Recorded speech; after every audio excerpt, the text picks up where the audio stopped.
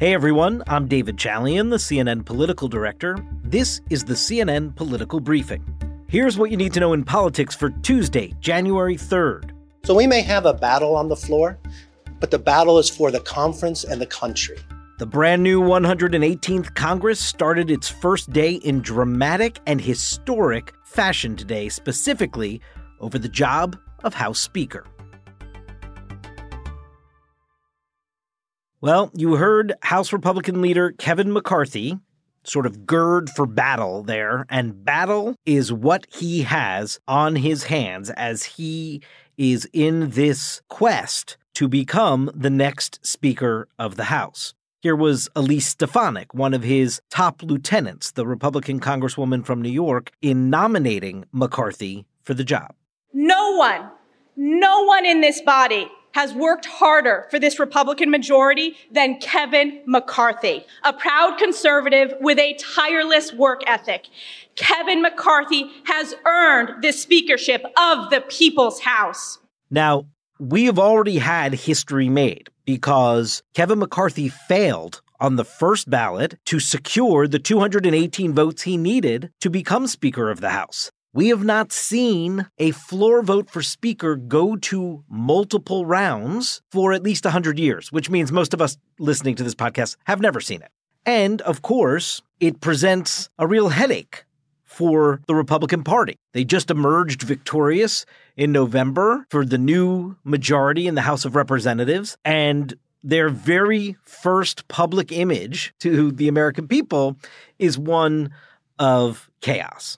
Now, it's not like there's a competitor to Kevin McCarthy who is all but poised to sew up the votes and become Speaker instead of McCarthy. No, what there is a pretty committed block of conservatives, representatives of the MAGA wing of the Republican Party, the sort of non-governance wing of the Republican Party, if you will, who in a really narrow majority, which is what Republicans have in this new 118th Congress, have the ability to stop McCarthy.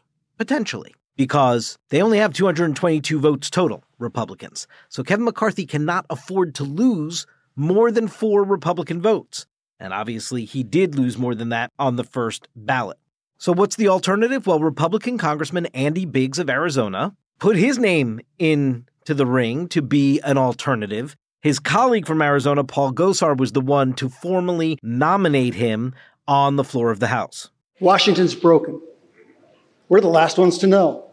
A wise person once told me, good process builds good policy, builds good politics. We got to return to that. Now, McCarthy lost in bigger fashion than many of his own allies anticipated on that first vote. 19 Republicans ended up not voting for him.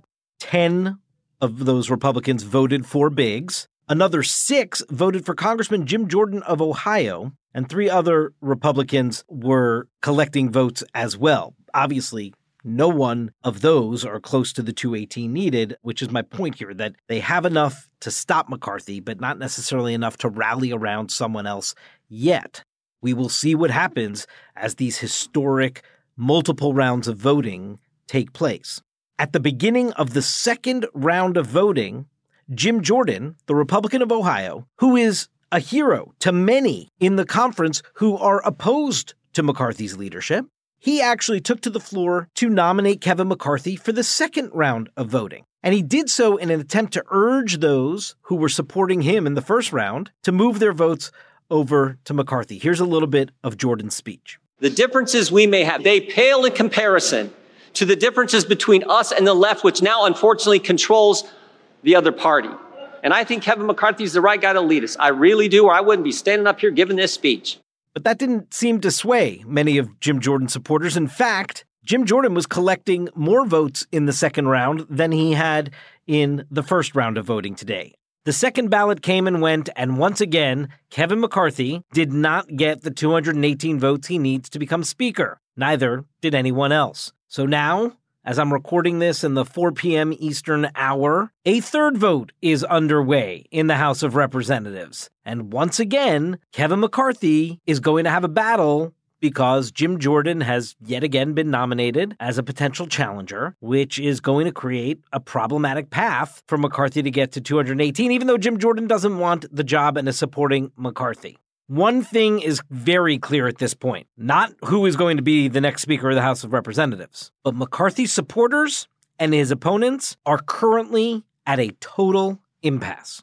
Again, it's a picture of chaos, or at least a picture of an undisciplined new Republican majority being presented here. So what is at the core here? What is at this divide? Well, this is not just about Kevin McCarthy, folks. I mean, obviously today is, but this is now a 15-year-long sort of burning civil war inside the Republican Party. And this is just the latest example of it. I mean, we have seen time and again, whether it was over initially bank bailouts and immigration and the formation of the Tea Party and Sarah Palin's candidacy for the vice president and her sort of anti-establishment appeal thereafter. That turned into Donald Trump, who successfully upended the Republican establishment in 2015 and 2016. And we are still seeing a Republican Party that has not settled this dispute. We're now 15 years into this process as the GOP is trying to figure out a way to coalesce on what it is, how does it govern,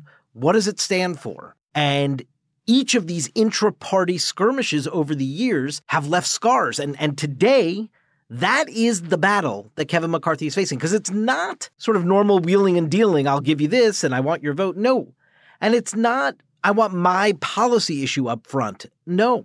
The folks that are trying to stop McCarthy, they just want the win. They want to be able to say they defeated McCarthy, who they see as sort of part of the Washington swamp, despite his total allegiance and loyalty to Trump and the Trump wing of the party over these last few years. Listen to Republican Congressman Dan Crenshaw earlier today. He is a member of the Freedom Caucus. Listen to his characterization of what's going on here. This handful of members is very clearly looking for notoriety over principle. If you're a narcissist and you believe that your opinion is so much more important than everyone else's, then you'll keep going. And you'll threaten to tear down the team for the benefit of the Democrats, just because of your own sense of self-importance. And here is Matt Gaetz of Florida, who is probably the very face of the MAGA wing of the Republican conference, explaining why those who are voting against Kevin McCarthy, or who in the quote-unquote never Kevin group of Republican members, why they are doing this. Those of us who will not be voting for Kevin McCarthy today take no joy in this discomfort that this moment has brought. But if you want to drain the swamp, you cannot put the biggest alligator in charge of the exercise.